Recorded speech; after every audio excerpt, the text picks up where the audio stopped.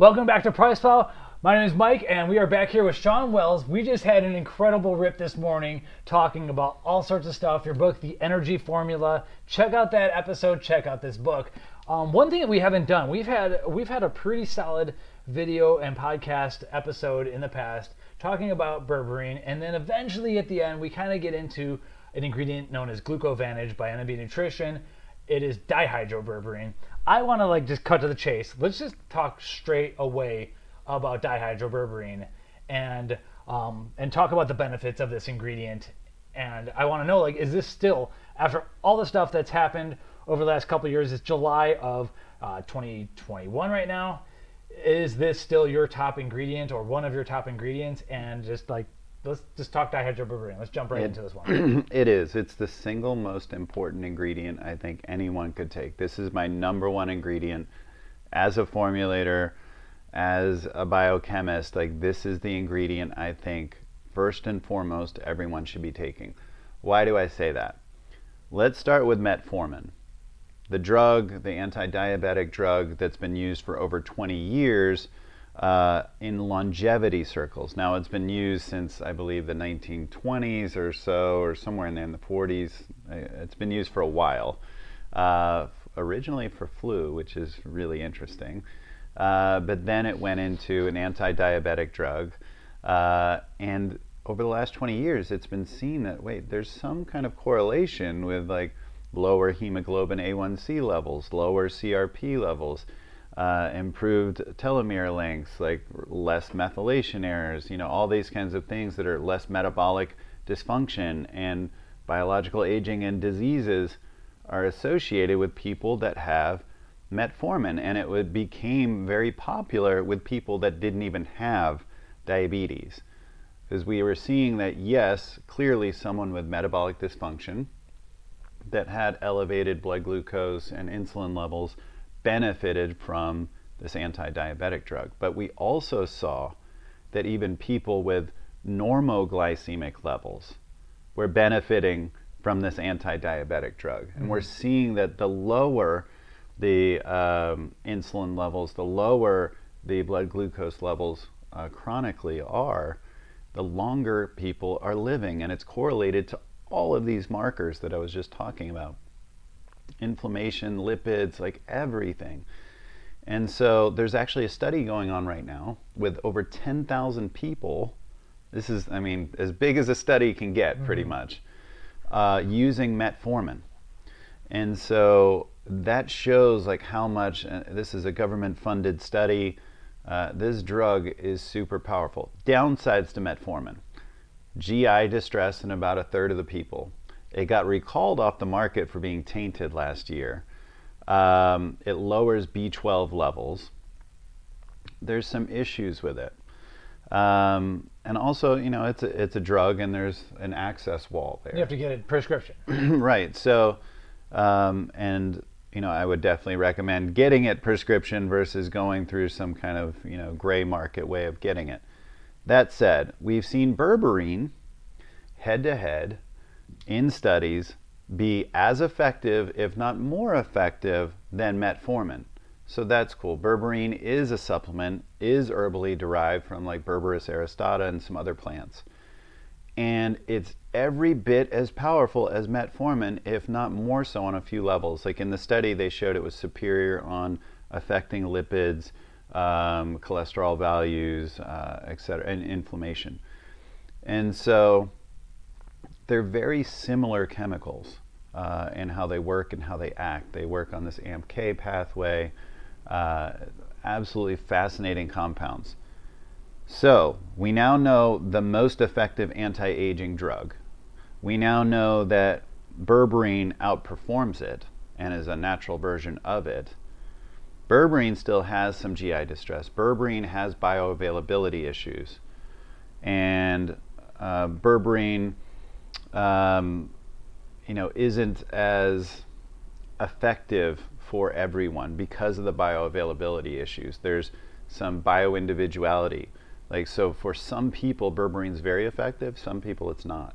But what we're seeing is the downstream metabolite that berberine converts into is dihydroberberine. In the gut, that's what happens. And it could be, some people have theorized it has to do with the gut microbiome, the bacteria that are there, that maybe some people are more efficient at converting berberine to dihydroberberine, and some people are less so. And it just may happen that the people who need this ingredient the most have the worst performing gut health, and they're in a vicious circle. That is how the data looks. Right. That is exactly how the data looks. And it seems like the people that have more GI distress are the people that have the worst, hemoglobin A1Cs and things like that. So you're right, that is the way it looks.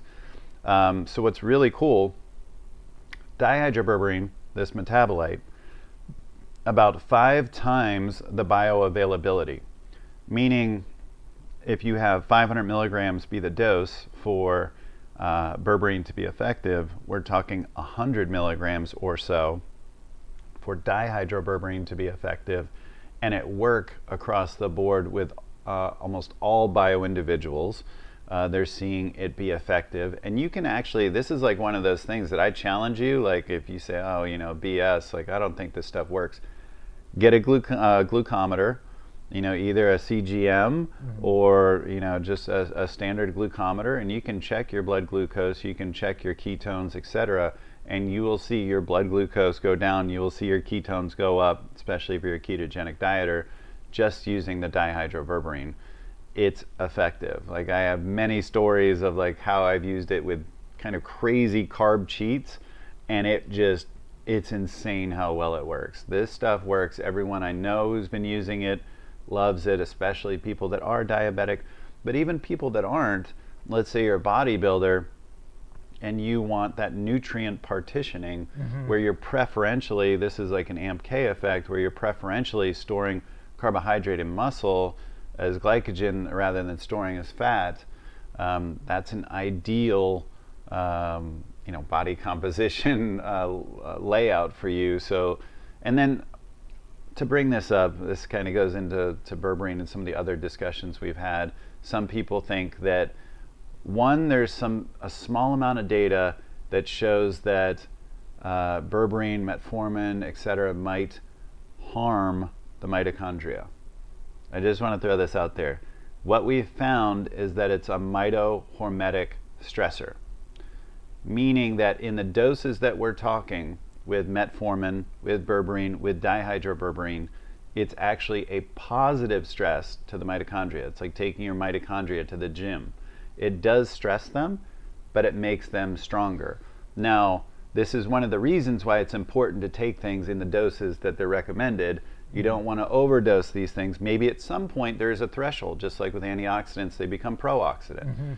This could actually become a harmful thing to the mitochondria. But that's why we're seeing longevity, and we're not seeing shorter lifespan or worse outcomes with berberine. So to make that clear, that's an important point. Another point that gets brought up is, isn't this harmful to muscle? Like I can't have muscle protein synthesis as much, like etc. That's the main question on with a sports nutrition channel. So that is our primary question. What I would say is, as we age, there's 2 big reasons for sarcopenic obesity, which means like you're trading muscle for fat, which is very common. Even if your body weight stays the same as you age, this tends to happen. And it's because like, one, we're not getting the bolus of leucine and protein as we age. Like a lot of times we eat smaller meals. We're just never optimizing muscle protein synthesis. But we're not optimizing muscle protein synthesis because of a couple other things too, which is insulin sensitivity and androgenic hormones. Androgens are declining, insulin sensitivity is declining, and what I've found is that, and you can see this across the boards with people that are in longevity protocols, like anti-aging protocols, when they get something like metformin or berberine, and they get something like androgens, like testosterone replacement, whatever, even something like exemestane and aromatase inhibitor, that everything comes back online, muscle protein synthesis comes back online, they hold on to muscle tissue easier.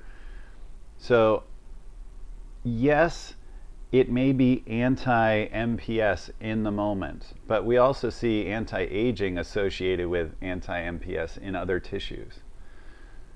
This is really complicated, but I'm getting there. Is that I would just not time the berberine around a workout. I would time it around when you're having the carbs, especially if you're a ketogenic diet, or maybe time it around like your biggest protein meals. But I would just time it around a higher carbohydrate meal and leave it away from your workout. What if your post-workout meal is your higher carbohydrate meal or whatever? Like, people who are carbon hard are generally, some people claim and they do, they sleep better with that good bolus of carbs before bed too, so that could be a good time maybe. Like, the question I would have is like, how insulin sensitive are you already? How easily are you putting on muscle already? Are you taking androgens on top? If you're already taking androgens on top of it, this is going to be a non-factor. This isn't even a discussion worth having. Like, take the metformin, take the berberine, take the dihydroberberine, you're all good. This is a question for the ultra-natural bodybuilder, and it's a question of your level of insulin sensitivity. I think if you're likely to put on fat easily, then I would lean towards, for your health, for your longevity, for your body composition, leaning towards being a little bit more liberal with the berberine or dihydroberberine. Maybe if you're someone who has post-carbs and you're naturally lean, then I would just take the berberine at a different time than even your post-workout, type meal. It's just a question of, there's some bio-individuality there as well. Right. And way back, not way back, but like 3 years ago, I was tinkering with constant glucose meter, and it was harder to get. I had to get a prescription from a concierge doctor. I had the Dexcom G6, which is awesome, but definitely more expensive. We're not at the point where you can get a Freestyle Libre. I thought the one. Not Precision. No, yeah, Freestyle Libre, which I've actually had it put on my cat twice because he was diabetic, and it's become a lot less expensive and a lot easier to get a prescription. I think the doctors are finally seeing like this stuff is clearly very important. So I'm going to do a couple of rewinds in this conversation. One of the things, the study where you mentioned berberine going head to head against metformin, outperforming it in certain categories, especially in terms of side effect profile, that was 1,500 milligrams of berberine a day. That's a big dose. That's like 3 honking capsules and everything. And I am, for those of you watching or listening to audio feed, you don't see, I'm wearing an Unbound t-shirt. They have a glucose disposal agent out named Slyn, and SLYN, and it has 6 capsules, and then it'll have room to be wasting tons of room for regular berberine. So they are using the Glucovantage brand of dihydroberberine, which gave them the opportunity to use a ton of other stuff as well, which they wanted to do. Honestly, I was excited right when I saw the berberine, the Glucovantage dihydroberberine dose on its own. But the fact is that you need less stuff, it causes less distress, and you're not wasting 3 capsules in a whole day to get a clinical dose, which could jack some people up. That's a great point. Right off the bat, like, I like that. And so, if obviously 500 milligrams of berberine, regular berberine, will have some good benefits. But that one study, if we're going to talk metformin, we need to talk big dose of berberine, and that's not necessarily needed with the dihydroberberine. Second thing is like kind of like how it works. So the way I understand it, correct me if I'm wrong, we swallow the dihydroberberine, Glucovantage. It then gets processed back into berberine later on in the plasma or after the intestines pass it through. So it's more bioavailable getting through the intestines, whereas regular berberine has to turn into dihydroberberine, get past in the plasma, and then it turns into berberine, and you just lose all sorts of you have less gain. So with dihydroberberine, you kind of skip that step, and you don't need to like mega dose all this stuff because we have less stuff to worry about losing. If that is that kind of like exactly. And we did a head-to-head study at NNB. We're processing that data now, but there was it's certainly at least 5x. Like, that's what we're seeing. That was from another study that we looked at. But when we conducted ours, we were seeing some individuals be like 10x. So definitely there are issues with berberine, bio-individuality at the gut level of things happening. And to your point, I think it's the people that need it the most that have the worst reaction with the GI distress and the worst conversion.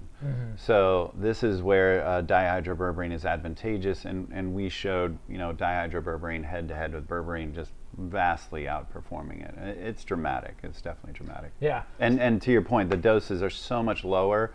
I mean, when you're talking like 100. Some people go as high as 200. Like I think if you're more on that maybe therapeutic level, then maybe you can go that high. Like I think if it's more like sports nutrition, I think like 100 is fine. And you know, again, there's variance where people want to go with this.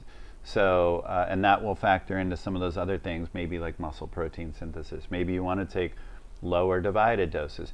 Another point that I haven't brought up yet that's really interesting, not just the bioavailability. You'd think if bioavailability is higher, that it just spikes and then it's through and it's, you know, it's going to be lasting shorter in the plasma. Just the opposite. It lasts twice as long in the plasma. So we're recommending, instead of the 3x a day like the studies with berberine, we're recommending twice a day spread out. So maybe like, you know, breakfast and dinner type PM, thing. yeah. I typically like to do my supplement dosing like that too. 3 times a day, I'm sure.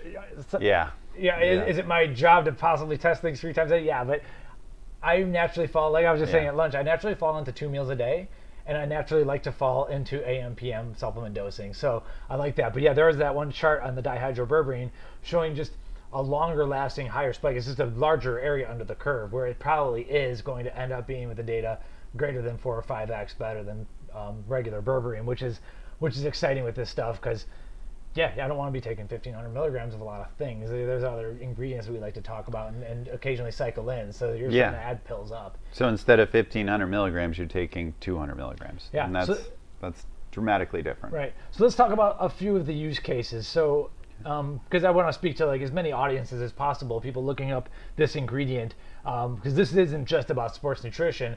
We have basically people who are diabetic / pre-diabetic, likely overweight, but not necessarily. Then we have people who are overweight, in poor health, maybe not diabetic, but insulin resistant perhaps, or they're overweight and trying to lose weight before things spiral out of control. And then we have our athletes who are getting after it and want to pump every last carb into their muscle tissue as they can. So in the first 2 cases of the less athletic users, one of my concerns is that it makes you, so in general, the dihydroberberine makes you more insulin sensitive. But if their muscle tissues are already saturated, if they're already insulin resistant at the liver and muscle, and they eat those carbohydrates, isn't the dihydroberberine just going to help them store more fat? Or like, do we still need to exercise? Do we still need to tell them to reduce carbohydrate consumption in general? Like, how do we position this properly and reasonably to someone who is insulin resistant, is my question. I mean, I would say like not all of the mechanisms are like AMPK is one of the mechanisms, but it's as crazy as this is, and as long as metformin's been out, like not all of it's actually understood to this point. That's true. But I would say that, like, including this flu data and like maybe that viruses are associated with metabolic health. Anyway, completely different topic. Right.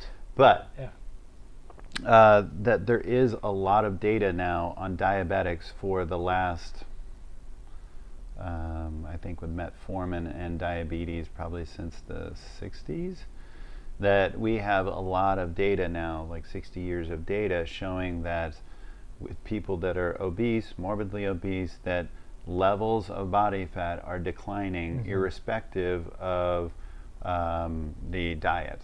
Now, is it ideal, obviously, to pair up like a ketogenic diet or a low carbohydrate diet or a low glycemic carbohydrate diet or something of like where you're mindful of at least glycemic index and glycemic load, you know, like Mendoza's kind of data that's a little dated, but still, you know, a great idea, at least a place to start. One reason I like that is not just glycemic index, but the idea of glycemic load, like how much of it are you eating is a factor too. Like, that's nice to be mindful of. You know, something can be like moderately glycemic, but if you're having a ton of it, it can end up being high glycemic because you had a ton of it.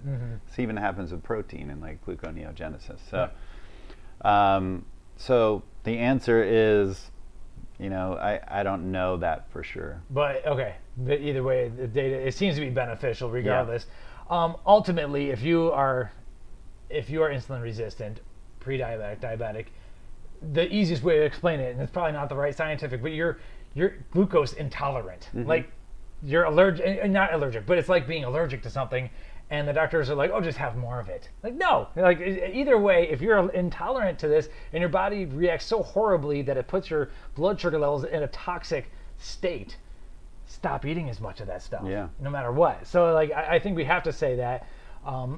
And, of course, exercise, the post-dinner meal, or the post-dinner post-dinner walk. Postprandial. Yeah. Going for that walk after dinner is going to help you dissipate some of that. But it seems like GLUT4 translocation into the muscle, yeah, and it definitely seems like the dihydroberberine allows your body to select and get after the muscle a little bit more, as opposed to just wanting to store everything. But it's very similar to that mechanism that you're talking about. It's like the dihydroberberine is kind of like the postprandial stroll that you're talking about. It's the same kind of concept of like, shuttling it in, and, preferentially into the muscle. Gotcha. That's cool. So and then we're talking the athletes. So what would your timing strategy be? Like like 30 minutes before the major meal, the big carbs, split it up, and then just hammer away. At what point? I think my answer. I'm sorry for answering my own question, but like the glucose meter is probably going to give you the best data. Yeah. Exactly. Because there's so like. It's really fascinating. Rob Wolf talks about this in his book Wired to Eat, that like he looked at there's a study where people have bananas, which is fructose, and they have cookies, which is sucrose, and some people that had the bananas had very little glycemic response. Some people had a massive glycemic response. Some people that had the cookies had a moderate response, and some had a massive response. And so this shows the bioindividuality and how we process sugars enzymatically, all that kind of stuff, that there's huge differences. Of course, the liver's involved with fructose, and there's just there's a lot of like differences that, like, if you're looking at a glucometer, like that's how you're going to like say, okay, what works for me? That's where it's like eye-opening, where you can see that stress is pushing up your blood glucose, that you can see that overtraining is pushing up your blood glucose and your HRV. That would be another good one to look at. But certainly certain foods, even when we have too much protein, like we were just talking about, like all these different things, sugar alcohols, or, I thought this was a short chain fiber that's supposed to be prebiotic and blah, blah. It's driving my blood sugar up. So that changes from person to person. Certain people are sensitive to sugar alcohols, some aren't. Certain people are sensitive to some of these short chain fibers, some aren't. Some are sensitive to cookies, some aren't. Some are sensitive to bananas, some aren't. So it's definitely most ideal to look at the things that kick it way up there, and that's when you have that dihydroberberine. Right. I've even seen data, and this is for like I think it's predominantly for type 1 diabetics, who are the real diabetics, honestly, but they black coffee can skyrocket some of them, which is interesting because it usually doesn't happen. I've done videos testing it on myself, and not much of a spike, but some people, it's good to know this stuff. So it's kind of cool that we're getting more connected. And but yeah, the first time, that's when I became the believer in like Shawn Wells and the Shawn Wells ingredients. When I tried your dihydroberberine, and I saw, like, on my CGM, I saw the drop start, and I'm like, oh man, I need more carbs. I didn't have enough carbs. Like, being that I'm used to being in a ketogenic state at some point in the day, usually, like, I'm not afraid of my blood sugar dropping because I know ketones are going to be there to pick it up. But for someone who's not used to just popping ketones left and right once in a while, it's probably a good idea to try to like adjust. Now, I wouldn't like slam the whole. What I'm trying to say, I wouldn't try to like tank my blood sugar if I wasn't fat adapted. Is that a good thing to say? So yeah, exactly. And if you are ketogenic and you are used to having lower blood glucose, this is another like reason why I would stay on the lower end at first of berberine, dihydroberberine, metformin, certainly. What's the lower end of dihydroberberine? 50 to 100? 100, okay. 100, like, until you're kind of adapted at some point to it, or if you're a ketogenic dieter, then you're used to kind of operating without, you're not as sensitive to shifts in blood sugar. You're going to be like used to having a suppressed blood sugar. So for you, like, maybe you can the interesting thing that I've done with dihydroberberine is even if I'm like fasting or ketogenic or whatever, and my ketones are way up, it drives my ketones even further up. So really interesting thing that you could play with, again, if you're a ketogenic dieter or a faster. My take on that, obviously, for the average dieter, chase results, not ketones. Like, there's lots of things we could do to spike our ketones. For sure. For me personally, and I've said it in every other time this comes out, so I got to say it now. If I don't eat, when I am on a low carb diet, which I generally am, I need to throw a lot of protein alongside the dihydroberberine. Otherwise, I feel like I start to wither away. And the ingredient works that well for me to the point where my mom said something one time. So I had to pace back the dihydroberberine, or go and eat a lot more ribeye. And so a lot of times, New York strips are actually my favorite. But that's where I need to like slam protein and almost put myself into like a gluconeogenic style, nearly carnivore diet. I'm not full, but nearly carnivore diet where I let the dihydroberberine kind of catch the spillover, I think, is kind of maybe what's happening. It seems to be the most successful. But with 100 milligrams, that is the alpha lion. I mentioned Unbound. This is with many other ingredients. If you want to try it on its own with maybe just a little bit of black pepper extract added to it, alpha lion's got 100 milligrams as their dose in their glucovantage capsules. Yeah, and then you could flex dose it. You know, maybe if it's a high protein meal and you're fairly keto, like that's you just have one cap. But let's say you're having a cheat meal and it's, you know, banana cream pie with Nilla wafers, you could have 2 caps, and you can watch. Your mind will be blown about like what your glucose does even when you're having cheat meals. Right. And for me, in terms of like fat burning, weight loss, fat oxidation, everything, 2 studies I've been leaning on heavily on the Price Ball blog, and they're older studies, are from the late 60s, 70s, I think. They show that beta oxidation and fat oxidation like basically slows to a halt if either blood sugar or insulin levels are high. And so if you want to, so like low fat dieters, when they're taking carbs, they're stopping the fat oxidation. Every time they carb up, we become sugar burners. Your energy is coming in, right? An energy source is coming in, and your body is saying like, we need to use it and we need to store it. The last thing we need to be doing right now is burning something for energy when we got tons of energy coming in. Right, exactly. So you become the sugar burner, which I'm not against some low carb or low fat diets though, to be honest, because at least you're not going to be eating a ton of seed oils, which I think are the number one enemy. But that's not right here and there. But you're like up and down, up and down, up and down, riding the sugar roller coaster, and then stopping fat loss, starting fat loss, stopping fat loss. Whereas to me, a more successful strategy, if you can stick on it for a longer period of time, is to become really good at burning fat. And the nasty combination is when you have high glycemic carbohydrate and high fat. Yes. Exactly. And that is a nasty combination, and that is like all of our ultra processed foods, and you're highly likely at that point to be storing all those extra calories, that sugar, that fat, like as fat. Yeah, you're burning. Yeah, exactly. So your body has to burn the sugar first. Like that is, it's priority. Some people say it's priority because it's your body likes it. Your brain likes the sugar more. No, it's priority because it's the most toxic in your bloodstream. So you burn the sugar first. Guess what though? That cupcake came with a bunch of fat as well. What's my body going to do with the fat while it's working on the sugar? It gets stored. Right. And it slows everything down, sticks in the gut, like gut issues, like just so many issues. Yeah, it's calorie in, calorie out doesn't work here. Like I get the idea of thermodynamics and all that, but there are differences hormonally that are happening here. Like if you were to have that high glycemic, like if you were to have a Coca-Cola and 6 hours later have an avocado, it's very different than if you had those two together at the same time to your body. Agreed. Exactly. Yeah. Things. There are orders of operations that I think do matter, and I do believe in calories in, calories out. Here's the issue though, is that what people don't talk about is the type of calorie in affects the type of calories out. Exactly. There's several studies. Ludwig out of Harvard, and he's parsed this data to death, and it's basically shows that higher carbohydrate diets lower energy expenditure in general. And it depends on if you're a heavy insulin secretor, and there are keto diets where it shows that there's lower energy expenditure, and that's because the short-term diets do that. Right. You need to stick on it for at least 4 to 6 weeks, and then energy keto expenditure. adapt, and then you have metabolic advantage. Exactly, and then you get better energy expenditure.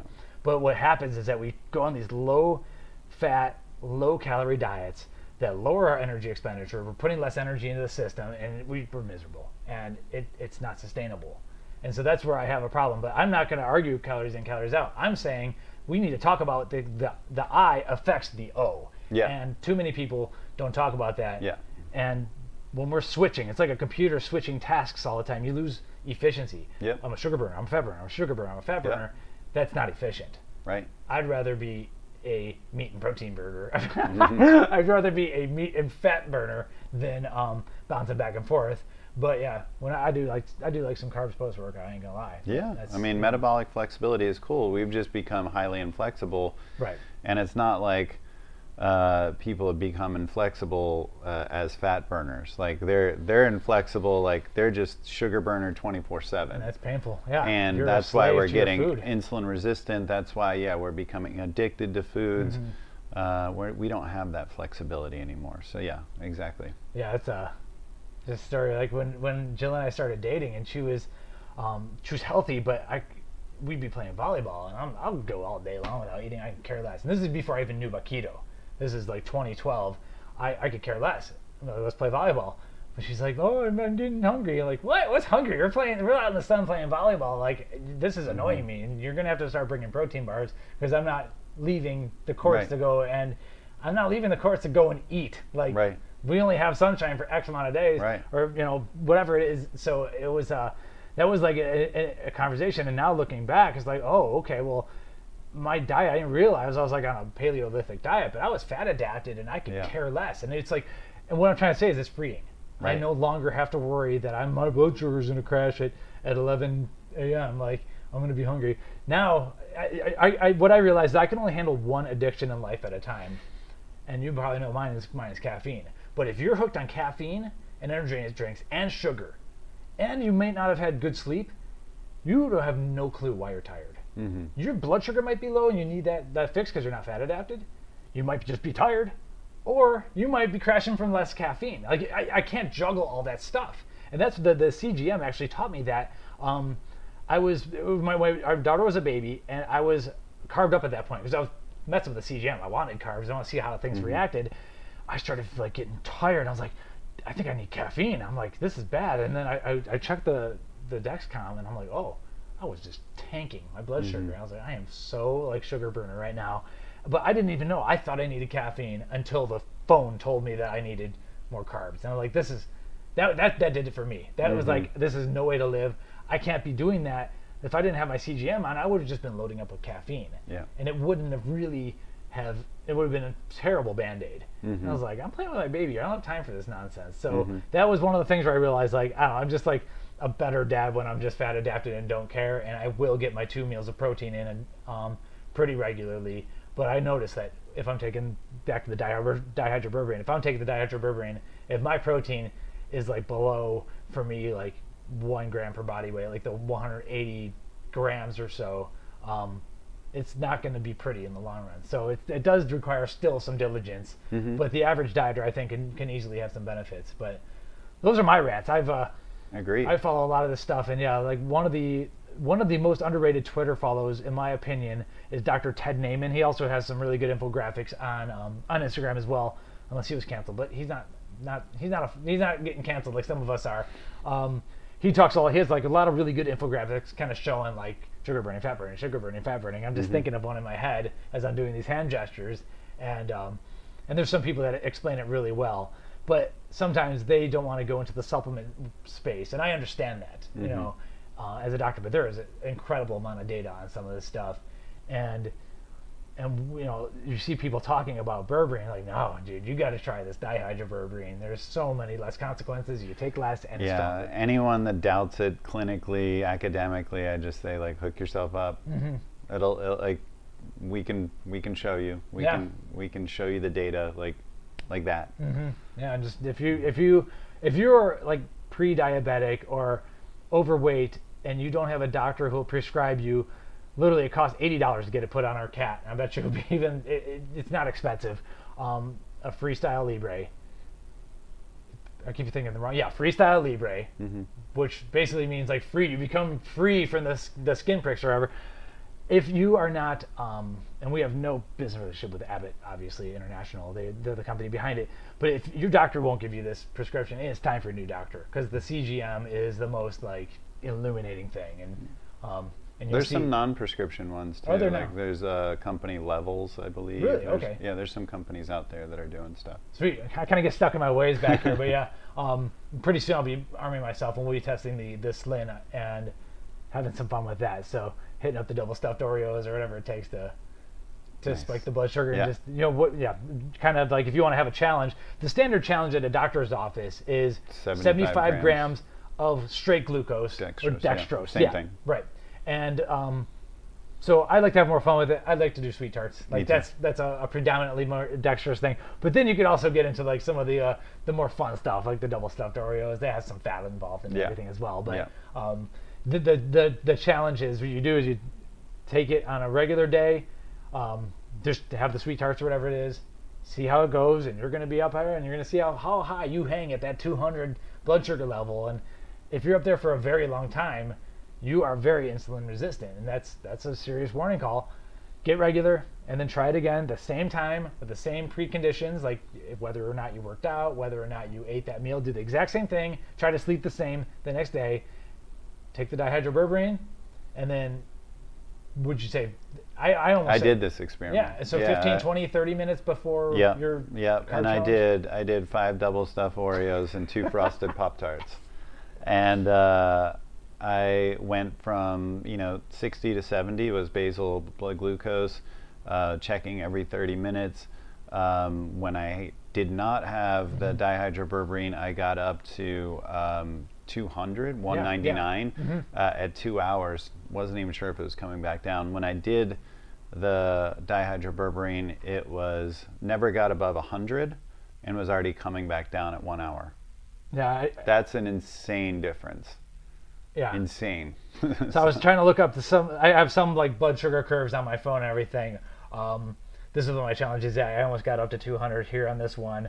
The one thing you mentioned though is you'll notice the stress spiking your blood sugar a little bit too. And there was one situation. This is one of my last like days on like active on Facebook, and it was in a closed group in our neighborhood.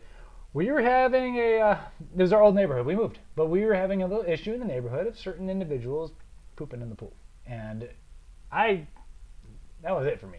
And so I started getting after it, and people are like arguing with me, like this is something we need to be respectful about, or like nice about. Listen, I'm a swimmer. I'm not nice about poop anywhere near my pool. That's just how it's gonna be. And I'm whatever. So I got upset and everything, but then I realized like, okay, we're moving anyway. I look at my blood sugar levels, and I'm going up, and it's not horrific. I wasn't at 200.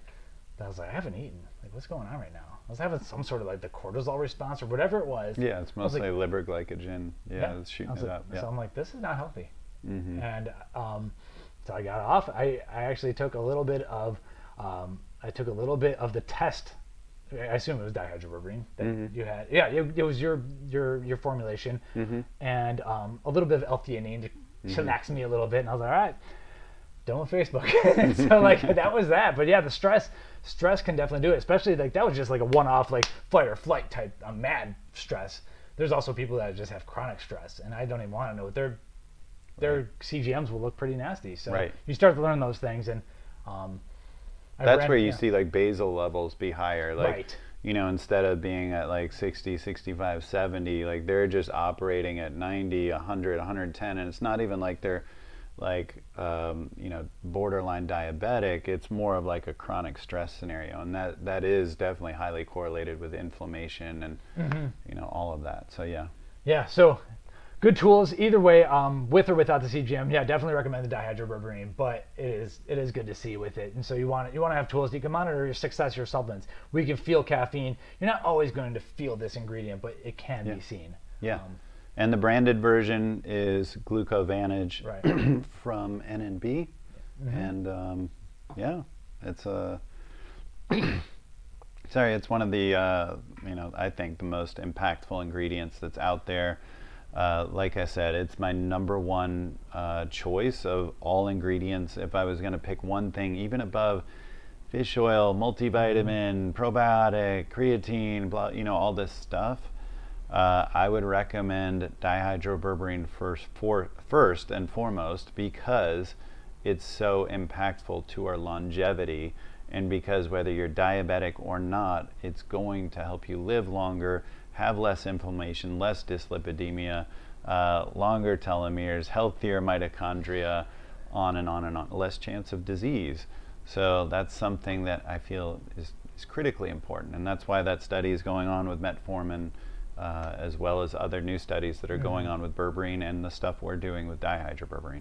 Awesome. Yeah, so check it out on Priceflow.com. You know what you can do? You go to Priceflow.com/NNB-nutrition, look at all of our NNB-based content, where we do have some videos talking about glucovantage. If you're watching on YouTube, in the show notes we'll have links to our other articles about berberine, and then specifically the glucovantage. But yeah, we wanted to just get right into dihydroberberine, because sometimes we talk about other stuff for way too long. I get a little ranty, and then we get into dihydroberberine. We want to talk about dihydroberberine first, and then let me get ranty. So yeah.